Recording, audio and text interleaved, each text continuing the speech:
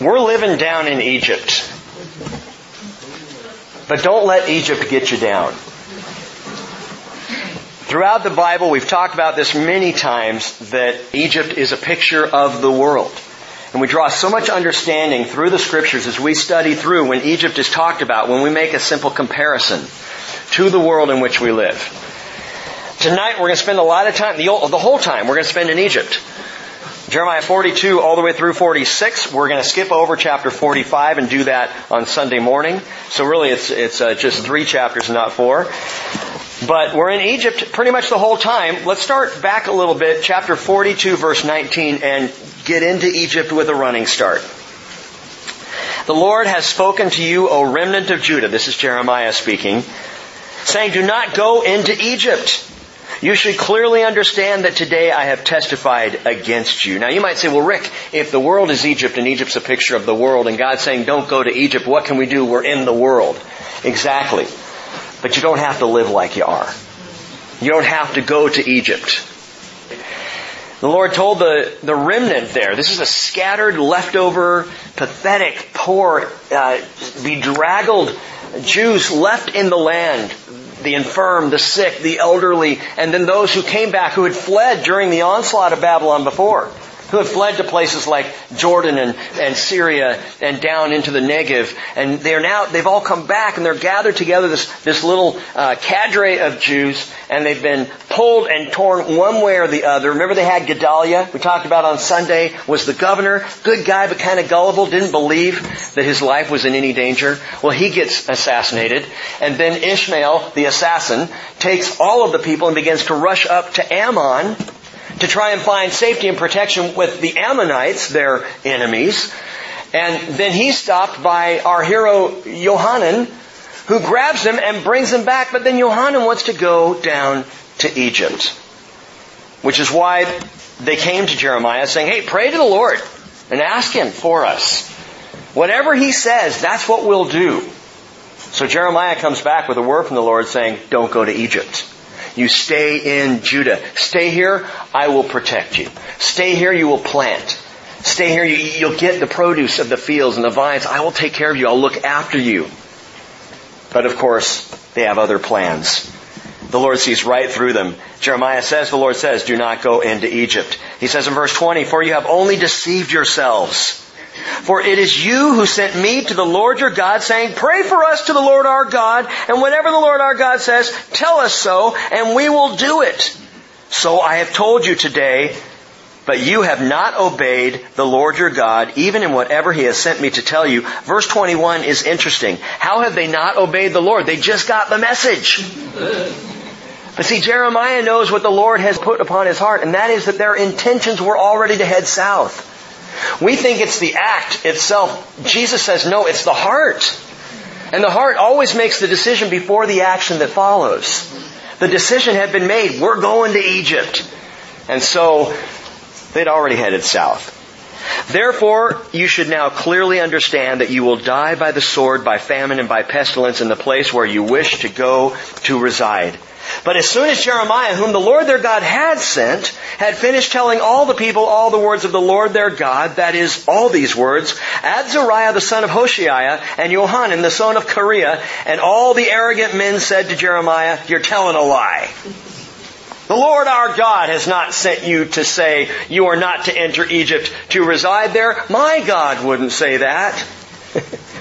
My God wouldn't do that. That's what they're saying.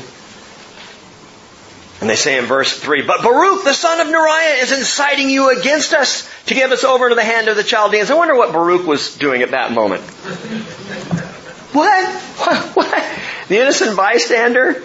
They pick him out of the crowd? So they will put us to death or exile in Babylon. They are so afraid of the Babylonians, afraid of the terror of this might, that they want to find consolation and comfort in Egypt. Sometimes we can get afraid of things, and so we find our comfort in the world. So Johanan the son of Kareah, verse 4, and all the commanders of the forces and all the people did not obey the voice of the Lord to stay in the land of Judah. But Johanan the son of Kareah and all the commanders of the forces took the entire remnant. Note that word took. It implies force. It implies against their will, at least some of them, took the entire remnant of Judah who had returned from all the nations to which they had been driven away in order to reside in the land of Judah. They took, verse 6, the men, the women, the children, the king's daughters, that would be Zedekiah's daughters who were spared, and every person that Nebuzaradan, the captain of the bodyguard, had left with Gedaliah, the son of Ahikam, the grandson of Shaphan, together with Jeremiah the prophet and Baruch the son of Neriah. And I believe, and I think it's implicit in the text, that Jeremiah and Baruch were dragged along. That Jeremiah would not have on his own wanted to go to Egypt. At worst, I guess you could say perhaps Jeremiah chose to go and to stay with the remnant, perhaps led by the Lord to do so.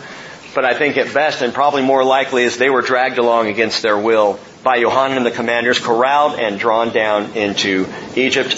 And we're told in verse 7, they entered the land of Egypt, for they did not obey the voice of the Lord, and they went in as far as Tachpanhes. And I want to note this, when the Lord ceases to be the focus of a person's heart, things can go south very quickly. And so they did. Now I want to make a quick correction. Sunday I made a comment that it had been 500 years. That it had just taken 500 years from when they entered the land to when they went back to Egypt. Not so. It had been 500 years since the rise of the Davidic kingdom. It had been 900 years since they came into the land. I forgot the 400 years of the judges. They came into the land, judged for 400 years, then Saul, the first king, and then David, Solomon, and the divided kingdom on down. So it had been 900 years, almost a millennium, that they had been there in the land, under God's protection, the land of promise. And after all that time, and after all the proof that God had given them of His greatness and His glory, they head back down to Egypt. Defeated, hopeless, pitiable, they go back to the old haunt. What was the real problem with Yohanan and his men? Well, I guess it was twofold. Partially it was fear of the Babylonians, the Chaldeans. But the bigger problem, I think, is pointed out for us there in verse 2. They're called the arrogant men. The arrogant men. That word arrogance in the Hebrew is zayd. Zayd. It literally means proud, insolent, and presumptuous. Have you ever been called arrogant? Specifically, have you ever been called arrogant for your faith? I have. I've been called arrogant before. It doesn't feel good. It kind of lets the wind out of your sails. It makes you pause and say, am I? Is that what's really going on here? Am I just some cocky moron who thinks he knows something?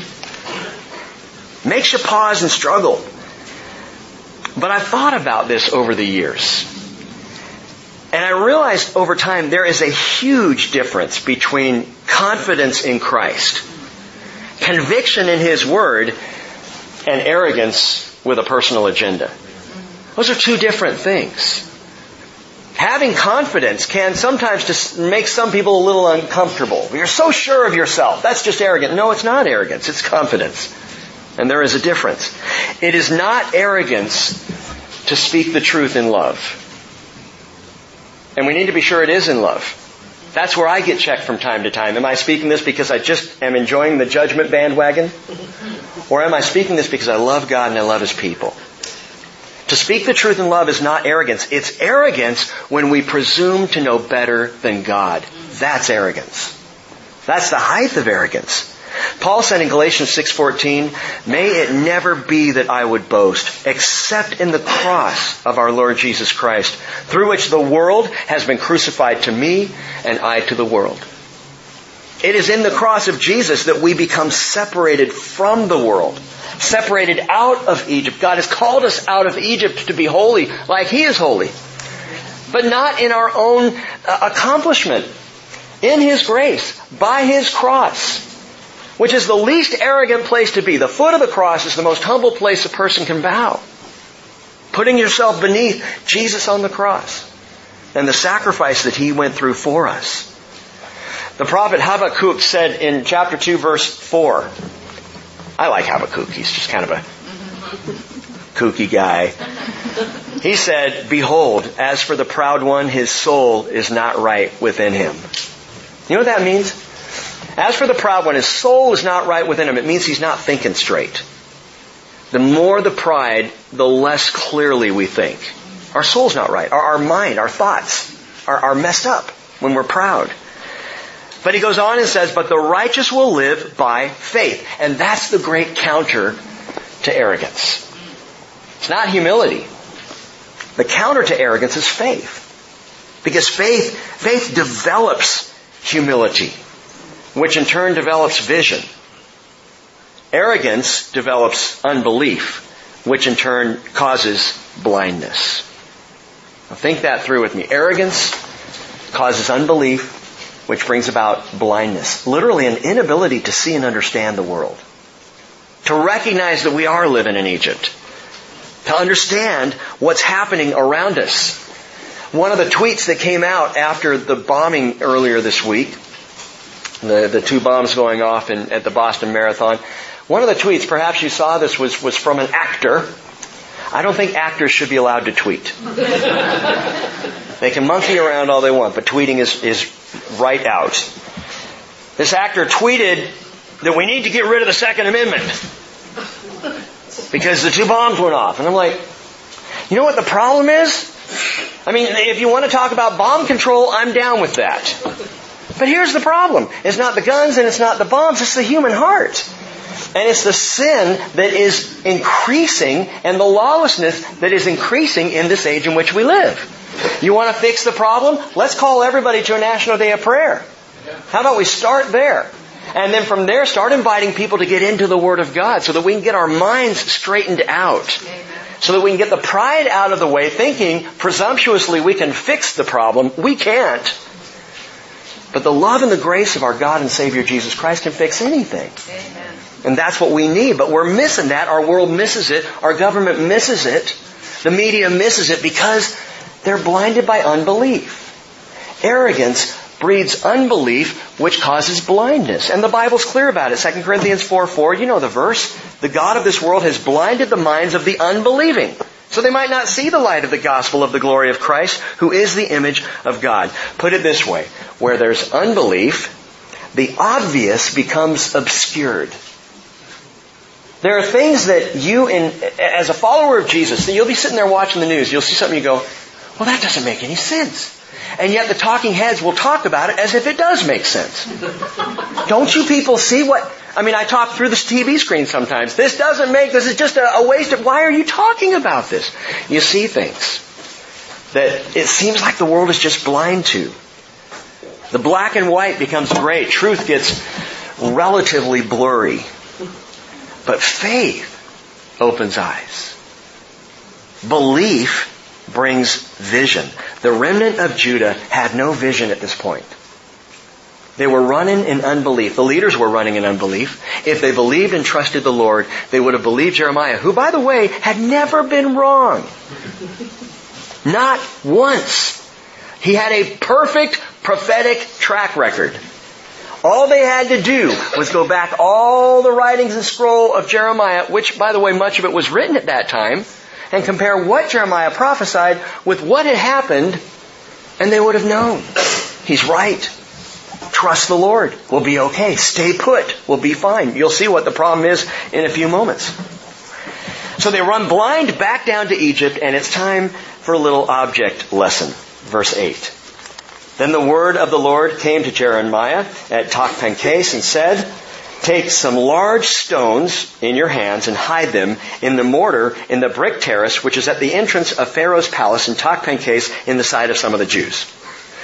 Now you might think that would be tough to do, but this was his winter palace, and probably most likely at this time Pharaoh wasn't there. So he was up in another palace. So that palace might have had a few guards wandering around on the inside, but this would have been a relatively easy thing to do. Go take some big stones and hide them under the mortar in the terrace there. And say to them, verse 10, thus says the Lord of hosts, the God of Israel, behold, I'm going to send and get Nebuchadnezzar, the king of Babylon, note this, my servant. God can use anyone He wants. And in this case, Nebuchadnezzar is serving the purposes of the Lord.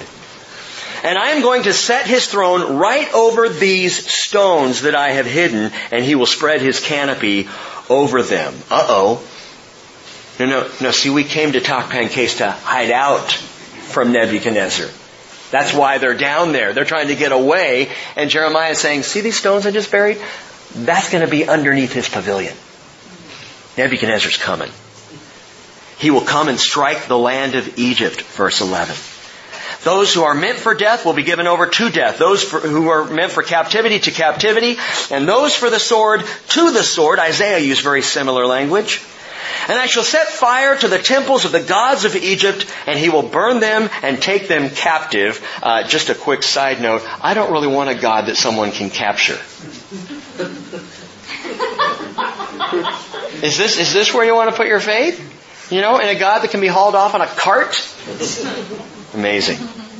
So he will wrap himself with the land of Egypt as a shepherd wraps himself with his garment, and he will depart from there safely. And that picture is very simply saying, as easy it is for a shepherd to grab a robe and throw it around his shoulders, that's how easy this is going to be for Nebuchadnezzar. He's going to come sweeping in here. He's going to cause great destruction. He's going to set up a throne in this city, in this spot, by the way, right on this place, on this terrace. And then he's going to leave having accomplished all that the Lord sent him to accomplish.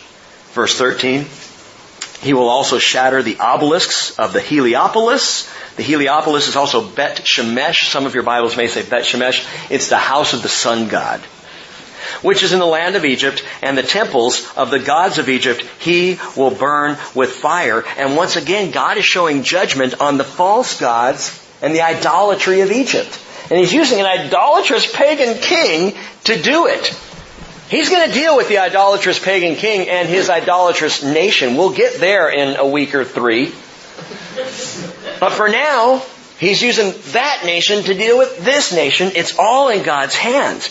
This prophecy, as we read it, was perfectly fulfilled in the year 568, going into 567 BC. Nebuchadnezzar comes flooding in. He sets up his canopy right on that spot. He does massive destruction in the land of Egypt. And then he goes home, just as Jeremiah prophesied. Because of their fear of the Chaldeans, chapter 42, verse 18 tells us that, the people ran to the very place Nebuchadnezzar would set up his temporary throne. Had they stayed in the land of Judah, they would have been bypassed and left alone. But they didn't have vision to see that. They couldn't see what was coming. God saw what was coming and gave them a warning. Stay in Judah, you'll be fine. They couldn't see, but He did. Which is why learning how to see spiritually is so important. Which is why sticking to the Word of God in prayer is so massively important for us in these last days, that we might learn to see what He sees. And hear what He hears. And understand what God has for us to understand. And not use the wisdom that's from below, but from above. And I'm getting way ahead of myself. But this prophecy in chapter 43 is absolutely packed with very specific events. Think about this. That Nebuchadnezzar would invade. Not some other king. Nebuchadnezzar and Babylon are going to invade. They're going to come all the way across from Babylon and invade Egypt. That they would have victory over Egypt. Who could tell that? Perhaps Egypt could fight back and protect themselves, but they wouldn't.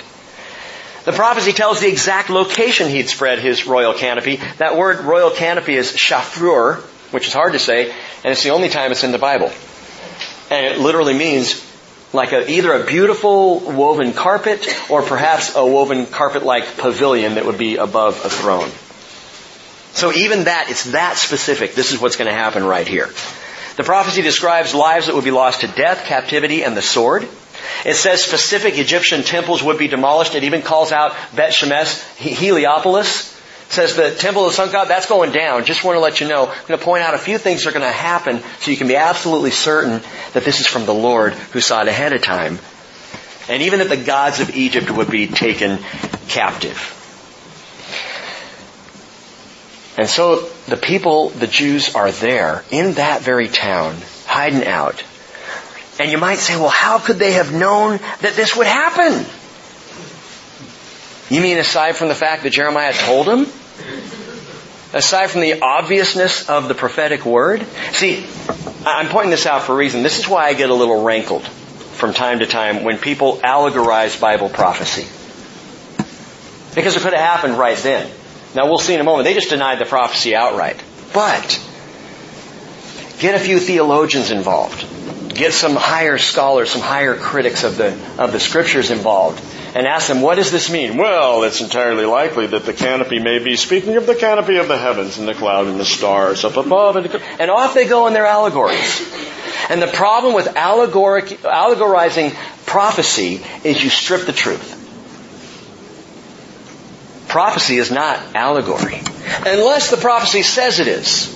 Unless the prophet says this is a picture for something else, which they will do from time to time, but they're always absolutely clear. John in the book of Revelation is always clear. He always, when he says this is a picture or a sign, you know that it's metaphorical. Unless he says that, we take it at face value because it is what it is. How do you know that, Rick? Because every Hebrew prophecy that's been fulfilled has been fulfilled literally. God has shown that's why He tells us prophecy. It's not just a storyteller to give us some kind of nebulous idea about what might happen. He is specific. We see this time and time again. In Jesus' first coming, and many of you know this, He fulfilled literally over 300 prophecies of His first coming. Most of them prophecies He could have had no control over. The town He would be born in. Who has control over that? Except for God. His tribe and lineage. He had to come of the line of Judah, through the lineage of David. And by the way, you know this, He couldn't have come from David through Solomon, because that line was cursed. It had to then be from David through Solomon, through Nathan, his son, and on around down that line through Mary. So specific. Where He would grow up had to be Nazareth. Where He would do His ministry, it had to be Galilee of the Gentiles. What it would look like, there had to be deaf people hearing, and blind people seeing, and the dead raised. These things were all listed, given in prophecy ahead of time. Jesus did them all. Precisely, literally as spoken. His death, He would be pierced through for our transgressions. His burial, He would be buried with a rich man, or in the burial site of a rich man. Though His grave would be assigned to criminals because He died on the cross, He instead would be buried with rich men. It's incredible. His betrayal. How much to betray a Savior? 30 pieces of silver. The Bible told us that before it happened. And in each and every single case, all the way up to the resurrection of Jesus Christ, to the minutest details, prophecy was fulfilled by Jesus. Now, if the blind, unbelieving world would just pause for a moment and consider how astounding that is, perhaps faith might creep in. But we're living in Egypt. And Egypt is very good at not giving us time to think. We'll get there in just a moment. I don't even know where we are. What am I talking about here? Yeah. Okay, so we're to chapter 44. Prophecy. Prophecy should open our eyes. Prophecy is revelation. It is not, as Jesus said to the church at Thyatira, it is not the bathos, the deep things, the secretive things. Someone comes along preaching a secretive gospel, be careful. Jesus said, what I tell you in secret, I want you to shout from the rooftops. I am making this clear and understandable so that my people can follow, so you can have eyes to see by belief. Why are people still blind? It's unbelief. Interesting. Amos chapter 5 verse 19 gives a prophetic word, and it is portrayed here. Amos says it's going to be like when a man flees from a lion and a bear meets him. I love that. Or he goes home and he leans his hand against the wall and a snake bites him. You know, it's out of the frying pan and into the fire. It's from bad to worse. Faith in the literal, true, actual Word of God alerts us against lions and snakes and bears. Oh my. We have eyes to see. The Word brings vision. By the way, the context of Amos 5:19, just as a side note, Amos 5:19 saying, when a man flees from a lion, a bear meets him, or goes home, leans his hand against the wall, and a snake bites him, the context of that is the day of the Lord. He's talking about the tribulation. And he's talking about how bad it will be. It's an inescapable day for the world. Even as the Jews rebel and rush down to Egypt, they get themselves cornered in an inescapable position of rebellion. They cannot go any way to avoid the punishment that now is coming down to get them, because they did not obey the Lord. Same for the world. Egypt is not protection. Egypt is danger. Don't go to Egypt. The inescapable day of the Lord. Unless, of course, you're in Jesus. Well, then the day of the Lord, the tribulation, is completely escapable. Praise the Lord. It is not for you. God has not destined us for wrath. 1 Thessalonians 5, 9, and 10. But for obtaining salvation through our Lord Jesus Christ, who died for us, so that whether we're awake or asleep, we will live together with Him. Amen. So it's the arrogance of this world that is so great that even the precision of prophecy is no prescription for poor vision and blindness. Faith is required. Chapter 44. Chapter 44 is the final message of Jeremiah. I know there are chapters following it, but it's the final message chronologically that Jeremiah receives that we have in actual writing. And so Johanan and all the arrogant men, remember, they've led the people down to Egypt. Now we're going to see how the people themselves feel about being in Egypt. Verse 1 of chapter 44. The word that came to Jeremiah. For all the Jews living in the land of Egypt, those who were living in Migdol and Tachpanhes and Memphis, in the land of Pathros, so note those are the places the Jews were living, saying, Thus says the Lord of hosts, the God of Israel, you yourselves have seen all the calamity that I have brought on Jerusalem and all the cities of Judah. And behold, this day they are in ruins, and no one lives in them, because of their wickedness, which they committed so as to provoke me to anger by continuing to burn sacrifices and to serve other gods whom they had not known, neither they, you, nor your fathers. Yet I sent you all my servants, the prophets, again and again. See, this is what I was just talking about, right? Saying, Oh, do not do this abominable thing which I hate. But they did not listen or incline their ears to turn from their wickedness so as not to burn sacrifices to other gods. Therefore my wrath and my anger were poured out and burned in the cities of Judah and on the streets of Jerusalem, so that they have become a ruin and a desolation as it is to this day. Again, another object lesson here. Look at the land of Judah. Look at Jerusalem. This is what happens when you disobey me. This is what happens when you serve pagan gods, when you become idolatrous. This is my warning. You have the picture before you. You know what happens when you do this. Why do you do it? Verse 7, Now then, thus says the Lord, God of hosts, the God of Israel, why are you doing great harm to yourselves, so as to cut off from you man and woman and child and infant from among Judah, leaving yourselves without remnant, provoking me to anger with the works of your hands, burning sacrifices to other gods in the land of Egypt, where you are entering to reside, so that you might be cut off and become a curse and a reproach among the nations of the earth? Have you forgotten the wickedness of your fathers, the wickedness of the kings of Judah, and the wickedness of their wives, your own wickedness and the wickedness of your wives, which they committed in the land of Judah and in the streets of Jerusalem? But they have not become contrite even to this day, nor have they feared, nor walked in my law before my statutes, which I have set before you and before your fathers. And this is a breathtaking reality. Absolutely astounding.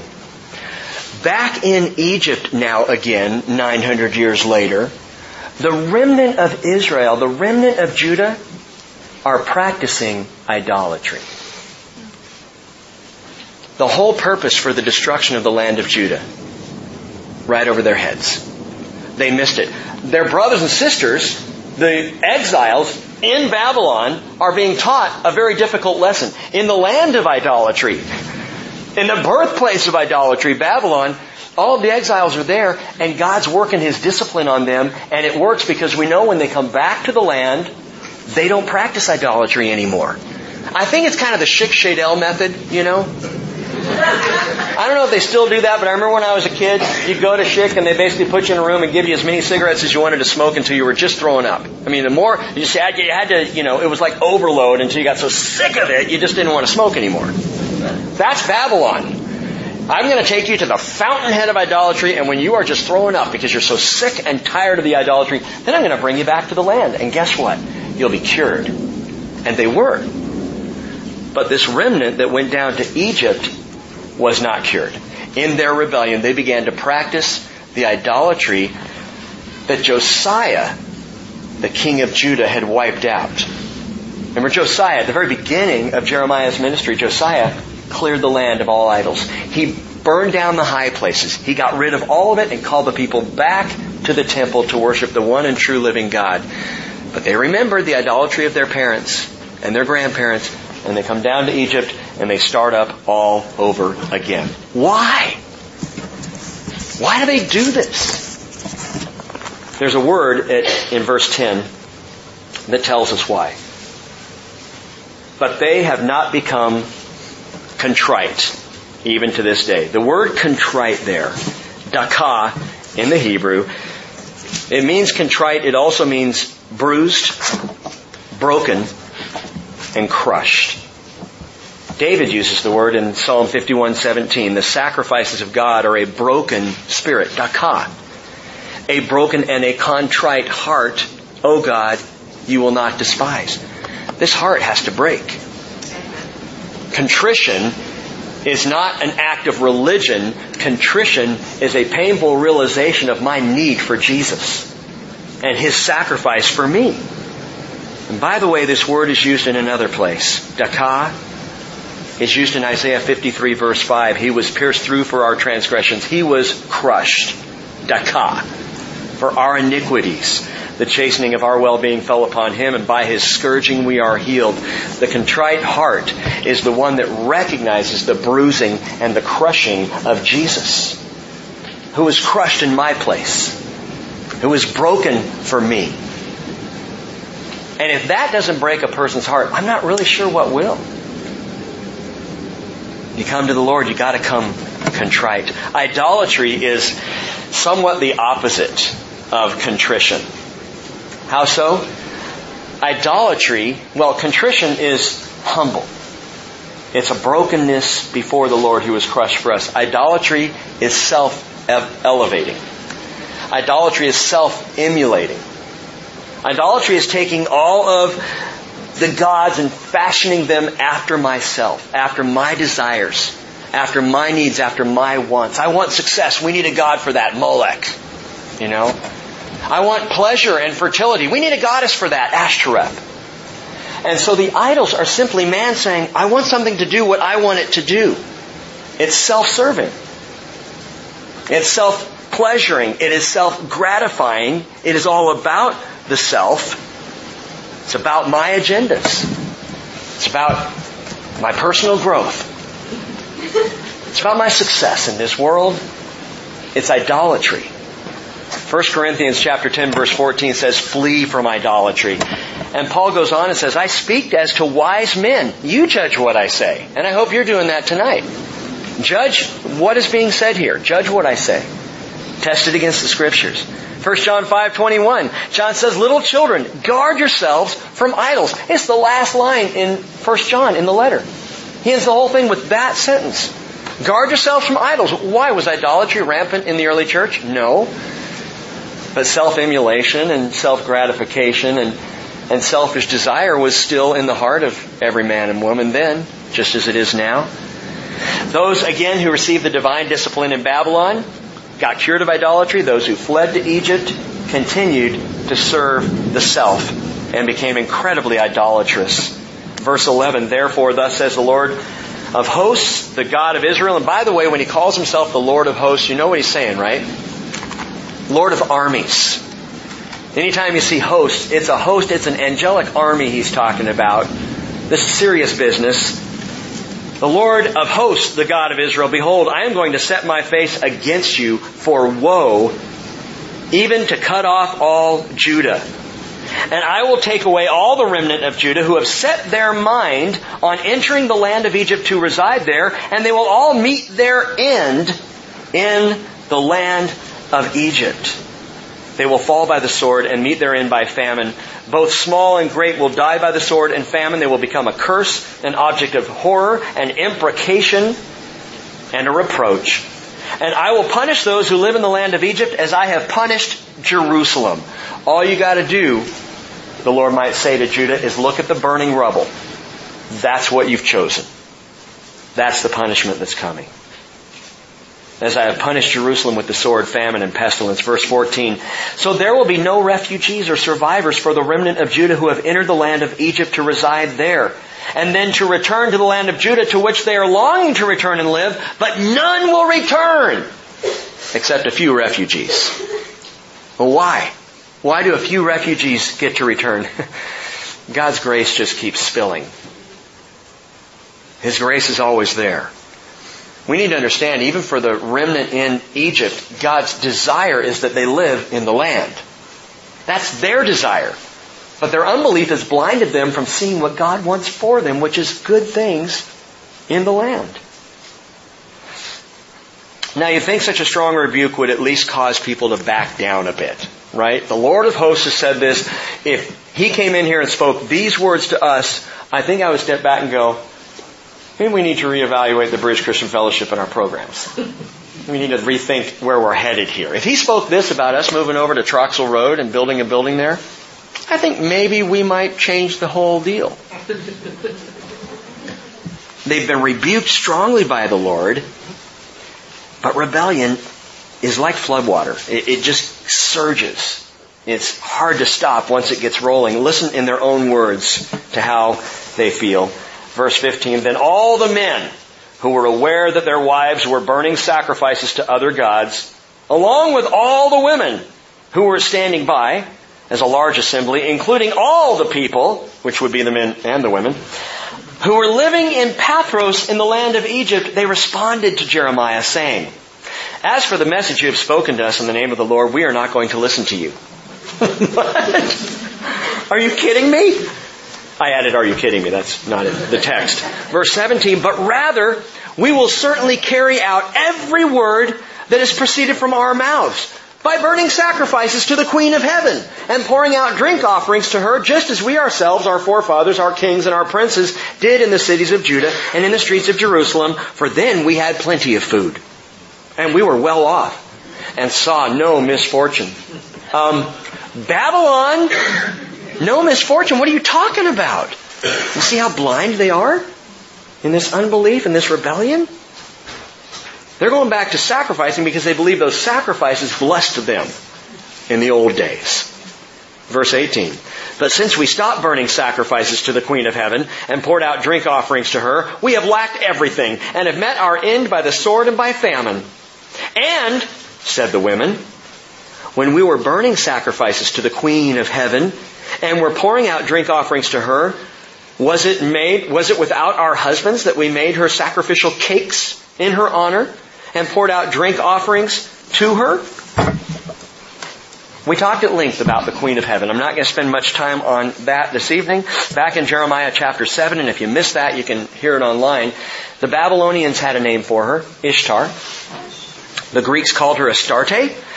In the land of Canaan, she was Ashtoreth. You've heard other names for her as well. Venus, Eros, Isis, Diana, Mary.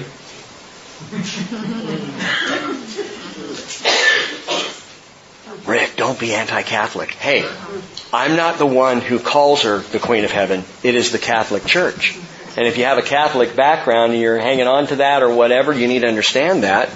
The Catholic Church designates Mary as the Queen of Heaven. The only Queen of Heaven in the Holy Scriptures is Ashtoreth. And I think there may be a connection there. Oh, not between the real Mary, Jesus' mother. A humble, quiet, simple, faithful young woman who God chose. And I am incredibly impressed with that Mary. And I may be going out on a limb here, but I think Mary probably would be absolutely shocked, embarrassed, and ashamed of what's been done to her name in the name of religion. She is not the Queen of Heaven. Mary will be in heaven. She's going to be one of the many worshiping Jesus at the throne. And you know, no one's going to be paying her much attention.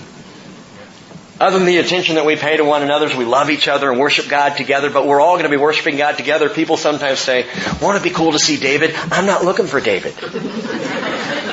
Would it be awesome to stand there with Peter and Paul and John? I don't care to see that. I mean, yeah, let me, whatever. Jesus. Amen. Jesus, He's the one I want to see. He's who we're going to worship. He's the focal point of all things. The rest of us are all just kind of together. Amen. Mary will be there.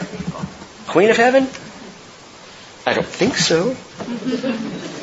How do we get into these idolatrous messes? How do the people end up doing this kind of thing? How do we, living in Egypt, get drawn into idolatry, which can take so many different forms in today's age? Here's how. Look at the second half of verse 16.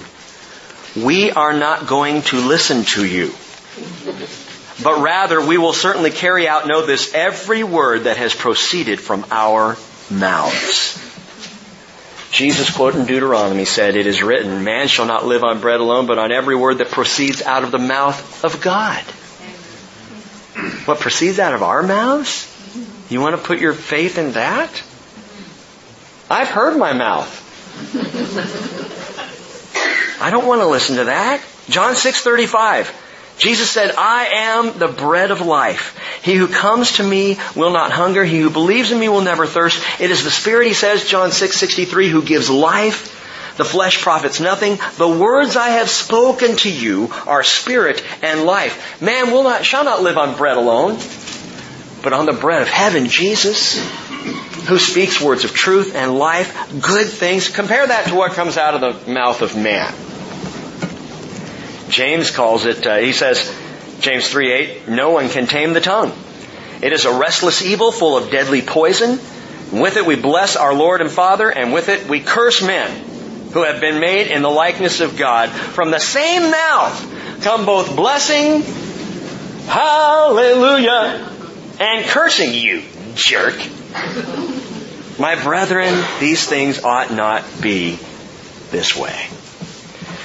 Now, I may get into some trouble for saying this, but notice the last ones to get a word in here were the women. And at this point, if you don't mind, I'm going to move my chair back a few feet. Verse 19, and said the women, when we were burning sacrifices to the Queen of Heaven, we were pouring out drink offerings to her. Some might say, well, with the women. Wait, it says, said the women, but that's in italic. So how do we know it was the women? Because they continue and say, was it without our husbands that we made her sacrificial cakes in her image and poured out drink offerings to her? The women are driving this gang. With their husbands' full approval, which according to Torah law they needed. You don't have to go there right now, but Numbers chapter 30, verses 6 and 7, that chapter, Numbers chapter 30, says when a woman makes a vow, she's bound to it unless she gets married. And on the day that she makes that vow, her husband says, no, we're not going to do that. Well, then she's not bound to the vow. But if he never says anything, if he lets it go, then she's bound to the vow that she made. And these women have been making vows to Ashtoreth, and their husbands have been saying nothing about it. Why? Probably because they like the cakes. You know? I'll do anything for cake. Cakes and drink offerings, sign me up. Their wives are off sacrificing, making these little cakes. I don't even know what the cakes were. Were they like little Ashtoreth cakes? That would be weird. Have you ever seen an idol to Ashtoreth? The many-breasted goddess? I can't even imagine a cake like that. Anyway, a couple of things amaze me here. Number one, for the women to talk back to the prophet is astounding. This is the arrogance of rebellion. The arrogant men are now the arrogant women, that they would shout out, that they would call out Jeremiah, well, we're just not going to do what you say. They are getting after him. That was completely inappropriate in that day. And you'd say, well, yeah, but that was then and this is now, right? Now we're far more enlightened than that patriarchal, chauvinistic, male-dominated, sexist society. We're better than that. I really, bugs me when people call God's law in the Hebrew Scriptures in the Old Testament patriarchal, unfair to women. If you say that the law is unfair to women, you haven't read the law. And I'm talking about the Hebrew law. This is before we even get to Jesus, who elevated women more than anybody has in history, by the way. Ever since the curse in the Garden of Eden, Jesus comes along, changes everything. Galatians 3:28 says there's neither Jew nor Greek, slave nor free man. There's neither male nor female. You're all one in Christ Jesus. There's no distinction now. You come to the Lord, you have the same place, daughters of the Lord Jesus Christ, as the sons of the Lord Jesus Christ. We're all equal before Him. Now, we have different roles. One is not better than the other, but God has called us to different roles. That's why we don't have any women shepherds or elders at the bridge. Because it's not a role that God designated for women in the Bible. Well, that's not fair. You know, there are things women do in the church far better than men. And I'm not even one who believes that men are elders because they're better at it than women. I think men are elders because if God didn't say, men, you got to be elders, we wouldn't do anything.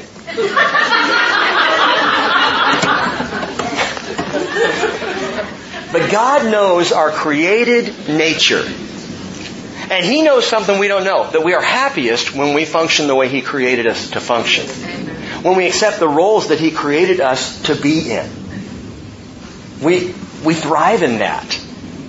And we start to fall apart when we try to be something that God did not intend for us to be. Keep your finger in Jeremiah and turn over to 1 Peter chapter 3. 1 Peter chapter 3.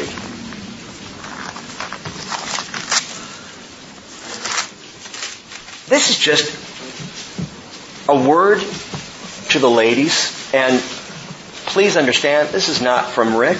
This is the word of the Lord. But I think it's something sometimes overlooked. There's a word to the men too, so don't worry, we'll get them. 1 Peter chapter 3, verse 1. He says, in the same way, you wives. Now, hang on there. I think this absolutely and beautifully applies to any woman, married or not. You can completely apply this to your life. And it makes sense. Listen. In the same way, you wives, be submissive to your own husbands, so that if any of them are disobedient to the word, they may be won without a word by the behavior of their wives. So, wives, if you're going to church and your husband's not, the way to get him to go to church is not to wake him up every Sunday morning with a punch saying, go to church! Why won't you? You're just not a spiritual leader that I needed in this family. Don't badger. Don't badger. Do what Peter says here is beautiful. As they observe your chaste and respectful behavior. Your adornment, now here's where I believe it goes for all women. Your adornment must not be merely external, braiding the hair, wearing gold jewelry, or putting on dresses. So we can't do any of that? That's not what he's saying. That's why the translators added the word merely there, because the implication is this shouldn't be your focus. Obviously, there's not a problem with braiding your hair. But it is a problem if you're in the mirror, 3 hours a day going, it's gotta be perfect. Verse 4, but, and here's the verse, let it be the hidden person of the heart with the imperishable quality of a gentle and quiet spirit, which is precious in the sight of God. I want to be a godly woman, Pastor Rick. How do I do that? That's where you start. That's where you start. You put your heart in the hands of Jesus. You seek to be the gentle and quiet spirit that Jesus has called you to be. Not the bombastic, not the arrogant, not the fighting for your rights. You know what Jesus did? He gave up all rights. And then He said, take up your cross and follow me. So again, just speaking to the ladies here, instead of fighting for the same rights as men, rather say, I will give up any right that makes me more like Jesus. Because, by the way, Jesus, not Mary, is your perfect example. Ladies, you want to know how to be the perfect lady of God? Pattern yourself after Jesus Christ. Men, you want to be the perfect man of God? You pattern yourselves after Jesus Christ. He says in verse 5, for in this way, in the former times, the holy women also, who hoped in God, used to adorn themselves, being submissive to their own husbands, just as Sarah obeyed Abraham, who, by the way, was an idiot sometimes. He was. He called her his sister because he was afraid he'd get beat up if they knew she was his wife. Okay? But Sarah just went along, called him Lord. And you have become her children if you do what is right without being frightened by any fear. Don't fear anything, just live for Jesus. The heart. Adorn the heart. Now, men, Verse 7, you husbands in the same way, live with your wives in an understanding way, as with someone weaker. Don't throw anything. This is God's Word. As with someone weaker, since she is a woman, and here's the elevation of woman, and show her honor as a fellow heir of the grace of life. Well, why do I have to be nice to my wife? So that your prayers won't be hindered. You know what that means? That means God saying, I'd love to listen to you pray, but if you don't treat her better, I'm paying you no attention. You show me love in the way you treat your wife, men, and then I'll hear your prayers. What's the point of all this? The point is, married or not, women are at their most beautiful when they are adorned by the Spirit of God. When they're adorned in the heart. When that is the pursuit. Not this. Men are at their most prayerful when they are elevating their wives as fellow heirs who walk alongside them headed for the kingdom. And that's good stuff. And that's the wisdom of Scripture. Again, there's a natural created order of things, and we function best in that order. But they're all out of order in Egypt. The world flips it upside down, just like what's happening to the Judahites, the Judeans in Egypt. The women are calling out, the men are quiet, the women are sacrificing to Ashtoreth, the men are going, yeah, whatever, honey, just make me cake. And it's all messed up. It's completely upside down. That is Egypt. That is the world. And that is not how we are called to pattern our lives and our behavior. Though we're watching the church do it. Verse 20. Then Jeremiah said to all the people, to the men and women, even to all the people who were giving him such an answer, saying, as for the smoking sacrifices that you burned in the cities of Judah and in the streets of Jerusalem, you and your forefathers, your kings and your princes and the people of the land, did not the Lord remember them? And did not all this come into his mind? So the Lord was no longer able to endure it. Because of the evil of your deeds, because of the abominations which you have committed, thus your land has become a ruin, an object of horror and a curse without an inhabitant, as it is to this day. Because you have burned sacrifices and have sinned against the Lord and have not, number one, obeyed the voice of the Lord, or, number two, walked in His law, His statutes, His testimonies. Therefore, this calamity has befallen you as it has this day. And then Jeremiah said to all the people, including all the women, hear the word of the Lord, all Judah and all who are in Egypt. Thus says the Lord of hosts, the God of Israel, as follows. For you and your wives, you have spoken with your mouths and fulfilled it with your hands, saying, we will certainly perform our vows that we have vowed and burn sacrifices to the Queen of Heaven and pour out drink offerings to her. Go ahead and confirm your vows and certainly perform your vows. What? Jeremiah is saying, hey, you've made vows to Ashtoreth? You've made vows to the Queen of Heaven? Fulfill them. Do them. Go for it. Go right ahead. You're going to sin? Sin big. Sin hard or go home, man. If you've made these vows, follow through. Go for it. Get the job done. John writes a similar message in Revelation 22 verse 11. Let the one who does wrong still do wrong. And the one who is filthy still be filthy. And let the one who's righteous practice righteousness. And the one who is holy keep himself holy. In other words, be who you are going to be. And if you're going to sin, sin big. You might as well. Just don't hide under a holy facade. Don't play games. Don't go around saying, hey, we're God's people on the one hand, while offering vows to Egypt on the other hand. You understand, Christians, what I'm saying here? What the Lord's implying for us? Don't claim Christ and live a completely opposite life. You live for Jesus. You fulfill your vows to Him. Don't play it both ways. Well, they were playing it both ways. Verse 26 continues, Nevertheless, hear the word of the Lord, all Judah and all who are living in the land of Egypt. Behold, I have sworn by my great name, says the Lord, never shall my name be invoked again by the mouth of any man of Judah in all the land of Egypt, saying, As the Lord God lives. That was a phrase they used, kind of like we use, God bless. As the Lord lives, today's going to be a sunny day. That's how they used it. God said, no more. Behold, watch this, I am watching over them for harm and not for good.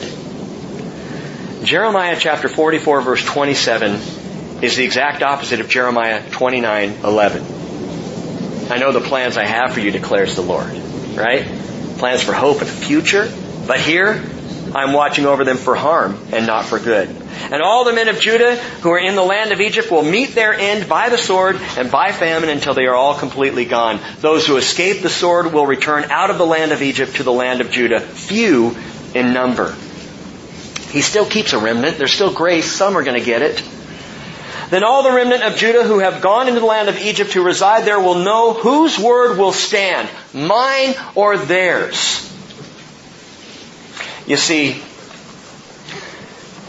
states in America and even federal law can proclaim that homosexual marriage is just fine. That's the word of our mouths. But the word that comes by the mouth of the Lord will stand. That's the one that we need to concern ourselves with, not the laws of man. Well, aren't we supposed to obey the laws of the state? Absolutely, unless they run counter to the laws of God. Unless they cause you to go against the Lord Jesus in your behavior, in your actions, in your belief. At that point, I say, I defy the law of man, because I live by the law of God. And I won't compromise that. What verse was I on? 20. Whose word will stand, mine or theirs? Verse 29. This will be the sign to you. Okay, so now of all this prophecy, this judgment that's going to fall on them, here's the sign that I'm going to do this. Then I'm going to punish you in this place so you may know that my words will surely stand against you for harm. Thus says the Lord, Behold, I'm going to go give over Pharaoh Hophra, king of Egypt, into the hand of his enemies, to the hand of those who seek his life, just as I gave Zedekiah, king of Judah, to the hand of Nebuchadnezzar, king of Babylon, who was his enemy and was seeking his own life. So here's the sign. You want a sign? Here's your sign. And the sign is this. When you find out, when you discover Pharaoh Hophra, who by the way was a friend of Israel, or of Judah, they were allies against Nebuchadnezzar. He wasn't really their friend, but they were allies, and so the people of Judah, this remnant, thought, we got to go to our Lord Protector, Pharaoh Hophra, and he'll cover us. Pharaoh Jimmy Hophra is our man. Okay? And he'll take care of us here. So they run to him, and God says, the one you went to for protection, you're going to see him assassinated by his enemies. When that happens, you're going to know all that I have prophesied to you, it's coming true. That's the sign for you. That's how you know the immediate of this will be what's going to come. We'll prove to you what's going to come later. So the sign is the murder of Pharaoh Hophra by his enemies. 16 years after Jerusalem fell, Pharaoh Hophra was strangled to death by some of his own subjects, his enemies. He was killed. By that time, this remnant of Judah, of course, were living down in Tachpanhes and Memphis, a couple other places there in the land, Pathros. And Jeremiah was once again vindicated in their presence by the very word he had spoken.